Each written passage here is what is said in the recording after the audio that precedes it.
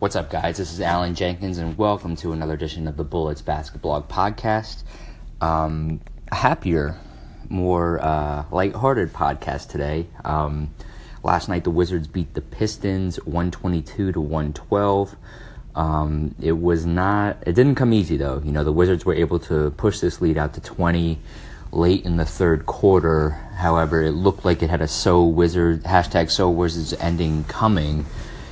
Detroit was able to cut the lead down to 4 late in the fourth, 104-100 on 2 free throws from Luke Kennard, but then that's when John Wall hit a 3, Kelly Oubre had a timely 3, and then Bradley Beal pretty much put the dagger in this one with his patented step back jumper to ice the game for the Wizards.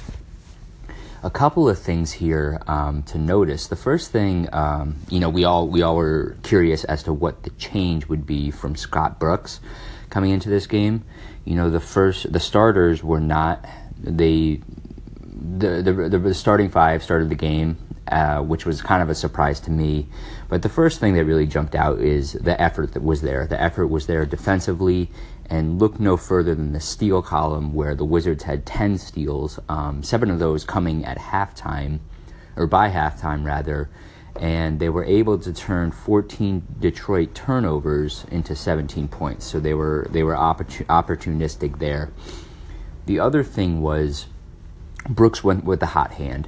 He played the guys who were playing well at that time. So in the second quarter, neither Gortat nor Mahinmi played. So they went without a center. Now in the third quarter, Gortat was playing well. I want to say he scored all of his points in the third quarter. I have to double check that, but he didn't make his first substitution until about the 3:30 mark of the third quarter. So he rode the hot hand, and then lastly, every player had a short leash. If Gortat was yanked early in the first quarter because he wasn't playing well, he was yanked about 4 minutes into the game, and then later on, if there were dumb, boneheaded plays, Brooks didn't have any issues pulling guys right away. Now, obviously, the thing that's going to jump out the most is Kelly Oubre. He had a hell of a game. He scored a career-high 26 points, was very effective in doing so. He was 9 of 14 from the field and 5 of 9 from three-point range. Now, the Oubre continues to get better and better, and this is only a better and better thing for the Wizards. I don't think it's time to bump Oubre into the starting 5. I think he still serves as a great spark off the bench. Tonight showed that, but it's terrific what he's starting to put together. He led the team in scoring at halftime with 11 points, and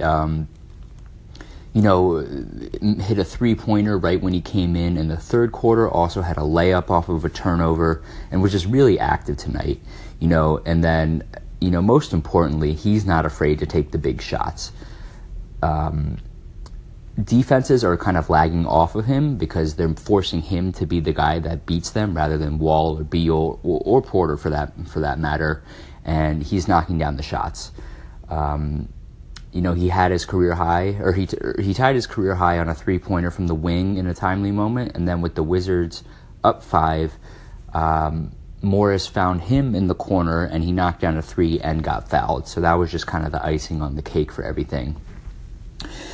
And the other thing that really stuck out to me tonight was the Wizards' third quarter. It looked like took control in this game. They scored 45 points, outscoring the Pistons 45-28. Went 16 of 20 from the field and 6 of 8 from three-point range, which is pretty unheard of for one quarter. On top of that, they only committed 1 turnover, so they also took care of the ball as well. It's just what happened down the stretch, which is still kind of frustrating, that 20-point lead getting trimmed to 4 and making this game much closer than it had to be. But all in all, a win is a win, and it's nice to see that, especially with all the turmoil that happened with this team over the past few days.